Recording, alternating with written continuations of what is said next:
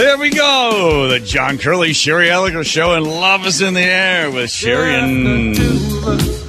Yeah. We can make it if we try. Oh, come on, Teeny. Get out of here. She got a tube top on. Come on, Teeny. Come on. Just look at it. I see it. Sorry, Sherry. It's a good look for her. Diving into the day. I love when you two fight over me. Oh, is that what we're doing? We're fighting over you? Isn't that right, Teeny?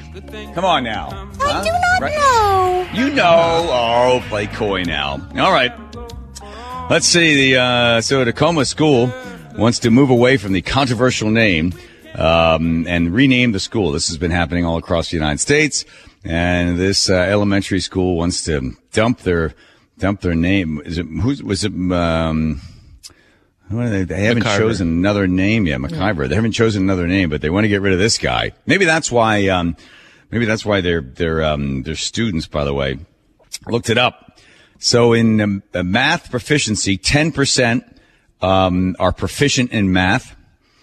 And let's see, when it comes to reading, 35 to 39 are proficient in reading. This is the fourth grade level. So maybe the racist name is one of the reasons the kids are doing so poorly in math and reading at that school. So they want to get rid of the name. Who's the guy that they decided to get rid of? It's McCarver Elementary School. And oh, my God. Are we allowed to say that on the air? Yeah, I don't know. Well, let's hear about him. Okay. According to a Facebook post, Historic Tacoma has outlined its issues about McCarver. Kentucky-born McCarver was an unabashed racist whose hatred of people of color came from his upbringing in the South. It's important to note that McCarver was not just a supporter of those legislative efforts. He was the leader of them. Mm-hmm. They have not determined what the new name will be. I guess the principal will take the lead on trying to find a new name. Two other Tacoma schools were recently renamed because of racist concerns. Jason Lee Middle School was renamed Hilltop Heritage Middle School, and Woodrow Wilson High School was renamed Dr. Dolores Silas High School, and that happened in 2021. I got rid of Woodrow Wilson, huh? Yes. Wow. Yeah, the idea that you're naming the school after somebody, by the way, you're also judging that individual by today's standards. Was that really fair for anybody, right? I know they got rid of Abraham Lincoln School. We got rid of George Washington School. They want to get rid of Thomas Jefferson. So they're judging the behavior of the individual from 200 and some years ago by today's standards of how we treat one another. Okay. So I looked up to see how many schools are named after the horrible individual by the name of Cesar Chavez. Cesar Chavez was trying to unionize farm workers, and he knew that when Mexicans were coming in across the border to break up the grape strike and others, he has sent his brother and his cousin down there to beat the hell out of them, and also refer to them often as wetbacks and immigrants. He didn't like the fact that they could come in and break his strike. So they would first go down there and tell people not to come, and then they would beat them up. And I looked up how many schools are named after Cesar Chavez, and I stopped counting after about 50. So by today's standards, I would assume Cesar Chavez, who caused people coming in from Mexico wetbacks, that guy probably shouldn't have his name on any of those schools or any institution. But they don't take his name out. And those schools were named after Cesar Chavez, who was, I won't call him a racist, but just probably a fairly nasty individual, who didn't have a whole lot of love for anybody coming in from Mexico trying to have a better life. But yet we've named schools after Cesar Chavez. So they get rid of this one. It's going to cost anywhere from to change a high school is about $250,000. To change the name of an elementary school could be anywhere between $30,000 up to $75,000. So they'll take the name down off of that school and put another name up. And then I wonder, in maybe 10 years from now, do you think the grades will go up? Unlikely. Yep. I don't. But it makes people feel good. I mean, to take down George Washington, Thomas Jefferson. Well, I think in those particular cases, it is wrong because when you consider the amount of good that those presidents did, it balances things in a different way. It does not excuse or forgive all of the ills and all of the terrible things that went on with respect to slavery, but there were certainly other things to take into consideration. However, when even by anybody's standards in any era, I think when it comes to slavery, you have to understand that would never be something that someone would think would be honorable or would be a good thing. So what do you say to people that say, well, slavery is so offensive and so wrong that we shouldn't honor anybody that practiced that, even no matter how long ago it was and no matter how acceptable it was at one point, that it should never be condoned. And by having a name on a building that represents someone that owned slaves. Okay, then it should be, if you say it's so horrible and so toxic to anybody, then you're going to have to go ahead and change a whole bunch of names of a whole bunch of places. One of the guys that made so much money, by the way, slavery did not make America rich. It made a few people rich, like Mr. Yale. So change the name of Yale, because that guy did quite well because of slavery. So dump that name. Dump a whole bunch. Clean up and tear down statues and get rid of a whole bunch of stuff. You leave the name of a school up and then you put a plaque next to it explaining, here's the name, here's the person, here's what he did, here's what he represented. Just take the name down. Again, go ahead. If it's symbolism and you think somehow this is having an effect upon how the kids feel about the school, I'm sure most of them have no idea who the school is named after, no historical reference as to who this person is. It doesn't affect them on a regular basis, but what you're doing in a slight way, in a very small way, you're continuing the oppressive lie that you are still a victim of something that happened more than 200 and some years ago. That's all. You're just reinforcing the idea that slavery is still with us, the system is still there, you're still being held back for it, so we're going to get rid of the name of Washington, Jefferson, MacGyver, whoever else is out there. So, anyway, go ahead. It's more virtue signaling from the people that feel as if this is going to have a better effect upon how the kids do. So we'll watch for it. We'll see how well their grades go up after 10 years when they change the name of the school. Well, they will have to change a lot of other things as well to make that go on. But there's a guy in here in Virginia who is extremely upset about the name change, and his name is Robert Smith. His grandfather is T.C. Williams, and I thought he was the same T.C. Williams that was the famous high school here in Alexandria. It's a totally different T.C. Williams. But this particular T.C. Williams founded the School of Law. He's the he's the great grandson of this guy. And he said that because they want to change the name, because T.C. Williams was a slave owner, he has caved to woke activists. And he said, you could have kept the name. You could have kept T.C. Williams and attributed it to me. My name is T.C. Williams Jr. Smith. You could have just renamed it my name.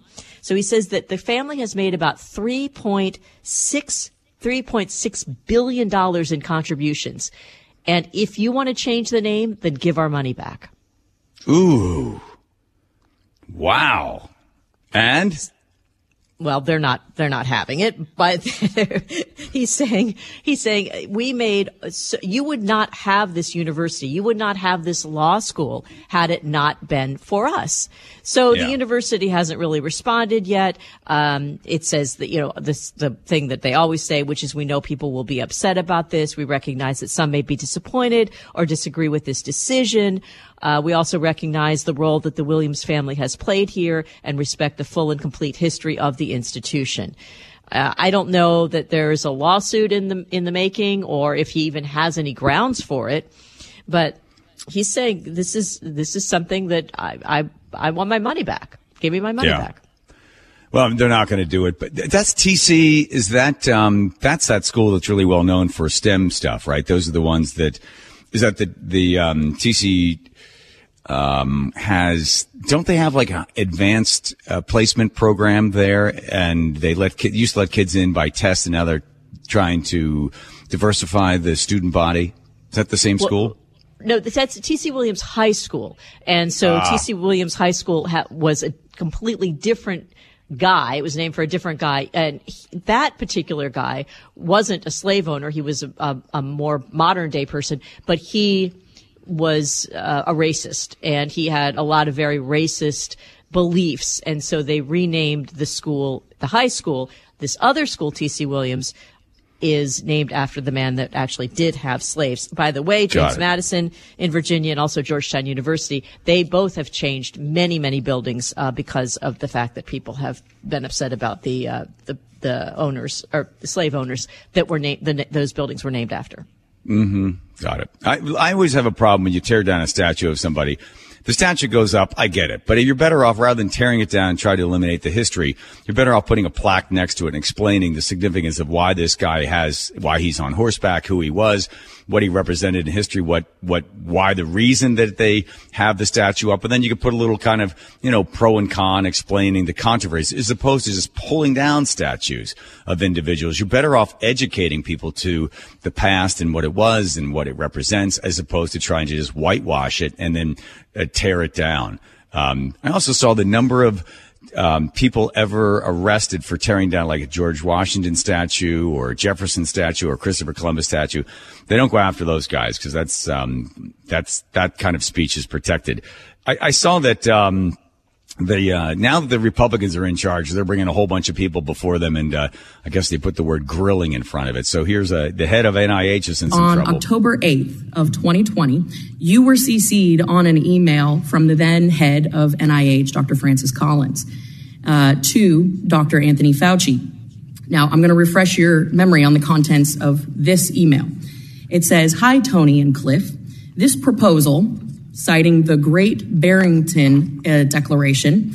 The reason for this review and this chance for this was Representative Kat Cammack to ask these questions is to try to figure out how much the government was involved in stopping free expression of ideas and how much pressure the federal government put on various social media platforms. From the three fringe epidemiologists who met with the secretary seemed to be getting a lot of attention, and even a co-signature from Nobel Prize winner Mike Levitt at Stanford.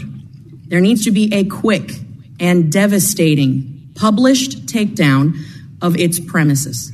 I don't see anything like that online yet. Is it underway? Signed, Francis. Again, you were CC'd on this email. Yes or no, Dr. Tabak, did you communicate with Dr. Collins with you about these doctors or the Great Barrington Declaration other than when emailing Dr. Fauci? I have no recollection of speaking to him about that. By the way, the lawyers always tell you to have no recollection. I don't remember, I don't recollection, just, I don't recall. Yes or no? Are you aware of other instances where either Dr. Collins or Dr. Fauci plan to have the media publish articles to discredit other scientists or doctors during the COVID-19 pandemic? I'm not aware of any such instance. Of course. Now, as Deputy Ethics Counselor at NIH, aren't there ethical concerns about using the U.S. government to silence scientific speech, particularly peer-reviewed speech? When the stakes are so high, right, as they were during the height of COVID-19, shutting down economies, keeping kids in schools, increased rates of mental illness, addiction, suicide, etc. And now, of course, we know that the collusion between Twitter and the Biden administration has come to light. Does that not concern you? I'm unaware of any collusion. I know there's ongoing litigation. You know what? That's good. So I'm glad. I'm going to enlighten you then. So, by the way, whenever you say that, they have all of these gigantic posters they're going to put up. It's going to be all of your just emails. A few months after that email, this email that you were CC'd on between Dr. Francis Collins and Dr. Fauci, you have records of this, and I'm sure there are others. Just a few months after that, Twitter was directed by the Biden administration to deplatform multiple scientific accounts, doctors, Nobel Prize winners. They went so far as on March 14th, 2021, in internal communications between top Twitter executives and the Biden administration to say, we are very angry. The Biden administration needs a push to deplatform these multiple accounts. These deplatforming of accounts were, of course, related to the Great Barrington Declaration. I have to tell you something. This is for my own edification and my own joy.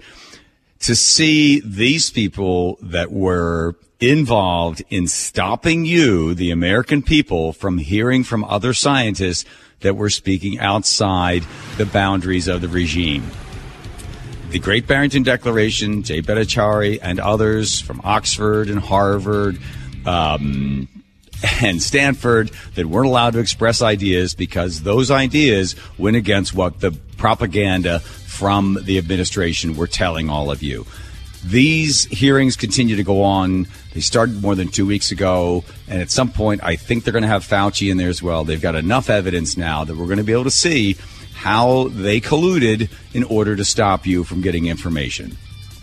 Again, stuck that in there for my own benefit, and I am joyful on this Valentine's Day to see the head of NIH CC'd on this stuff to stop people from getting information that they deserve to have if they're getting on a social platform, and the government stopped them. Well, that was. And I say this to people. This is my little thing at all these get-togethers I have. It's amazing the number of people. It doesn't bother me. 1 to 10, where does it bother you? I mean, let's remember, it's Valentine's Day, and if you'd like to give me a Valentine, you could be like 9, 9.5, somewhere in there. 10, my Valentine, 10. I was going to say, Kat Kamak from Florida is the one grilling him. You might want to send her a pretty little paper Valentine for her good job and having her homework already and addressing it. The staff did a great job. Thank you, Andrew. Shaboom that as well. Mm-hmm. Maybe we'd be so fine.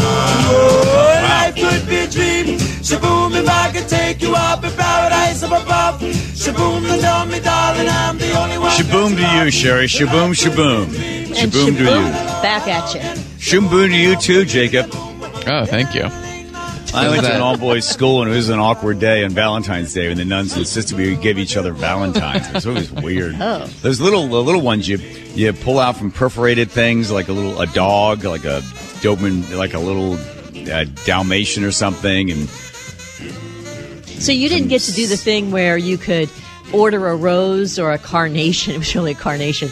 And they knock on the door in your social studies class, and somebody would deliver like carnations to certain girls from certain guys. Yes, we had that. And then when someone would knock on the door of the stall you were in, and they'd beat the hell out of you. No, Sherry, it's an all-boys school. Okay. I was just trying to show you what you missed out on. That's all. Shaboom to you, Sherry, again. All right, shaboom to you. I can't tell if it's good or bad. I don't think. Shaboom. Shaboom. All right. Andrew ignored I sent you some other bumper music for this Valentine's Day. Andrew, they're going to work those into the rotation, as they say? Yeah, I haven't seen those messages. No. Shaboom yourself. Andrew, shaboom yourself. I'll shoot myself into the book. Yeah, Andrew, if there are any profanities and you have any of John's suggestions, just replace them with shabooms. Shaboom. Okay. There's nothing that you'll like them. All right. So the city's got some problems. The fact that, there's San Francisco. I saw the San Francisco, has decided, you know what? Look, it's not coming back. They're gone. The shaboom. They're out. They're not going to come back. The city needs to sort of reinvent itself in order to survive. So, the mayor was talking about, Mayor London Breed said, well, here's our plan. We must accept another tough fact. San Francisco downtown, as we know it, is not coming back. And you know what? That's okay. Empty office buildings have fueled dire predictions about economic doom and screaming headlines about the death of downtown. We have our challenges, but that doesn't mean it's the end of downtown. Like the Niantic, it's a call to action, to reimagine what our future holds, what we can be, to think about what kind of city we are and what kind of city we can be. I guess it sounds like the mayor is speaking from a secure bunker somewhere to avoid the crime that is throughout the entire city of San Francisco. So how are they going to reimagine it? Well, they did a study, John, called The Death of Downtown. And what they did was they ranked the recovery and how certain cities have recovered. Last on the list is San Francisco. They've only recovered at about 31%. Second to last is Portland, 37%. And fifth to last is Seattle. And that's only recovered about 44%. So what they're finding is when you have a place like Vegas, and that's recovered at about 79%, what you find is a lot of social activities, food, arts, things like that, instead of just the central area being all about work and offices and workers going to lunch. You have to make it more attractive. You have to now, as she said, is an overused word, reimagine the downtown area as a place for lots of people to go to do lots of other things other than just work. And that is what they're saying might be the key to recovery in a lot of these cities. Now, what are you going to do with all that excessive empty office space? There's a few things you could do. There's some suggestions about maybe the city could buy it up and then rent it out to certain places. That remains a problem, but it seems like that what they're trying to say is you need to offer more activities, more things to do in downtown other than work. Yeah, right. So they think, okay, what we'll do is we'll be like Las Vegas, that people will come here to participate not in the business, but they'll come in and spend tourist dollars in San Francisco. The difference being 32 million people go to Las Vegas every single year, and they go for a specific reason. They go to gamble, to party. That's why they're going to Vegas.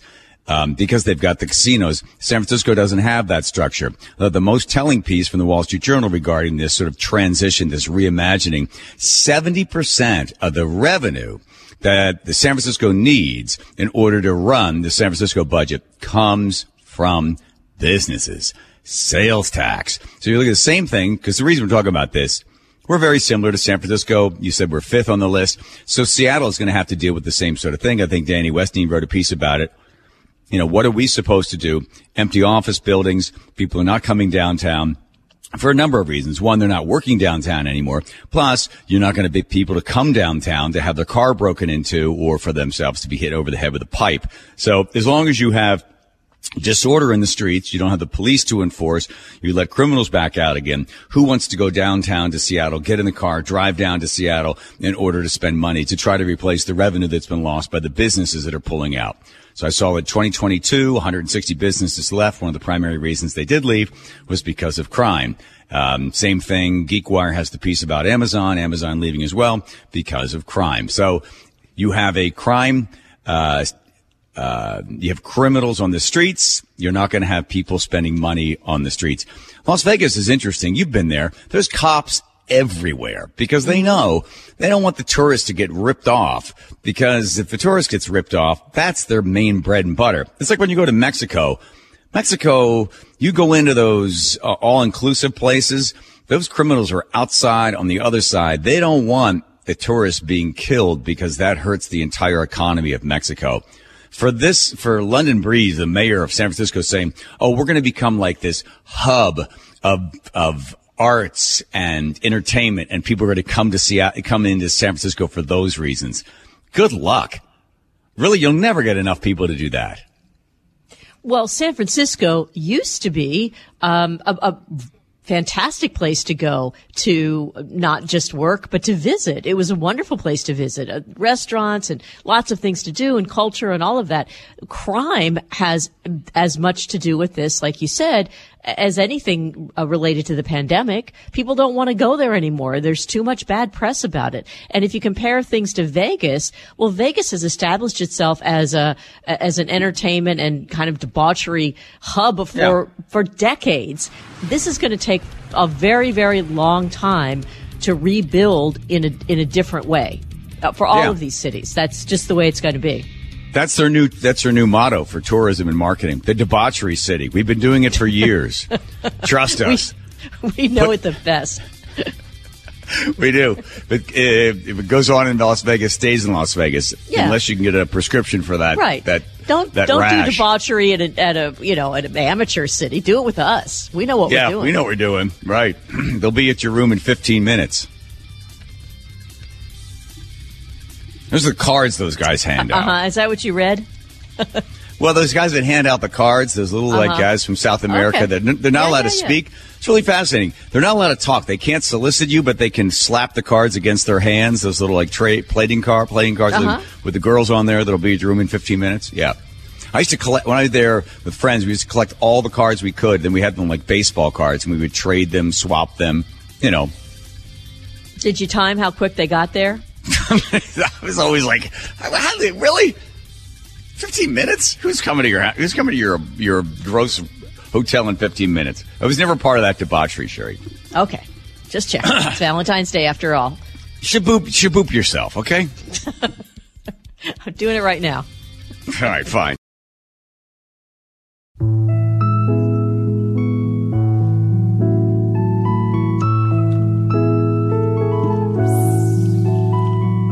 Muskrat, candlelight. There you go, Sherry. In the town and doing it right in the evening. Yep. It's pretty pleasing. Two muskrats sitting next to you at a fine dining establishment. Muskrat Susie, Muskrat Sam. Maybe they go to that Italian place that doesn't like kids. It's pasta. And they shimmy. Muskrats like pasta. Sam is so skinny. Sam is so skinny. And they whirl and And they twirl and they tango. Imagine that. You're out taking your wife out to dinner and look over next to you and there's some skinny muskrat shimmying Whirling. and tangoing. Twirling and twirling. Shabooming. It's a big night for the muskrats. Muskrat love. And then you would judge you look over at your wife or your husband and you're like, God, those muskrats really love each other compared to us. Mm-hmm. Sam says to Susie, honey, would you please be my missus? Oh, he's going to propose to her. Oh. With a kiss. She said yes. Muskrat Oh, good. kisses. They are, by the way, it's Catholics, pigeons, and muskrats are the only monogamous species on the earth. So Is that right? Share that with you. Oh. Speaking of monogamy, there's an actor who I've never heard of before and probably will never see his work, but apparently he's got a problem. He's in this show called, what is the name of the show? You. What's the name of it? You. You what? You. You. Yeah, what about me? Okay, who's on first? You. Okay. He has a lot of love scenes in this show, and he has decided that it's not good for his marriage. Even though he's not, romantically involved with the actress that he's involved with on screen, it's just not healthy for him. How does he describe the discomfort? Sherry. He says, fidelity in every relationship, including my marriage, is important to me. It's got to the point where I don't want to do that. So he asked the director, he said, listen, I don't want to do that anymore. Can we, he said he wanted to go from 100 to 0 in the next season. And he said she was really glad that I was that honest. She was sort of almost, I want to say, empowered. She had a really positive response. They came back with a phenomenal reduction. I don't think they eliminated all the scenes, but they did reduce some of them. He says that his wife is a truly radiant soul. You encourage others to be honest and brave and gentle and expansive. Your great capacity for empathy is obvious, something anyone can get warm by like a glowing stove. Wait, who's the glowing stove? His wife. Oh, okay. All right. Yeah, I would assume that just, doing those scenes, then going back home and your wife, and he just wants to eliminate. What did the director say? Did they go along with the idea? Yes, the director was very supportive. It's a female director, and she's like, "That's fine, I get it." And he just said, "This is too important to me. I don't want to do it." I'm always a little suspicious when these actors come out and say that and make it public, because doesn't he look like the great guy now? I mean, every woman in America is like, wow, he would really give up being able to make out with some other woman and get paid for it because of his wife. I'm not buying that for a second. So why not? Well, maybe. You're so jaded. How long have you known me? Well, I think my jade is rubbing off on you. Maybe. Do you believe it? And now he's, of course, trading on it for publicity and everything else. Maybe they just decided we don't really want to have that many sex scenes anymore with you. And he used it as a way to say, okay, well, you know what? That's good because I like fidelity. So we're all on the same page now. I don't know. I would imagine, it probably sort of bothers you a little bit. You're there, you're shooting a bunch of sex scenes, and then, you have a reaction. But then you go home and you're like, you're comparing some actress to your wife who's apparently like a wood burning stove or something. So it's different. I don't know. Now, who it bothers is the wife. So absolutely. In the picture, you don't see her gun the gun to his head saying all this. I mean, she's probably tired of it too. And maybe he's saying, all right, we'll compromise. I will reduce the sex scenes, but I get to take credit for it. There you go. That works. Yes, muskrats do mate for life, by the way. I just looked it up. And then now I'm watching video of muskrat, male and female, pairing off. How's that tango? They're at a French restaurant somewhere in New York, it looks like. Yeah.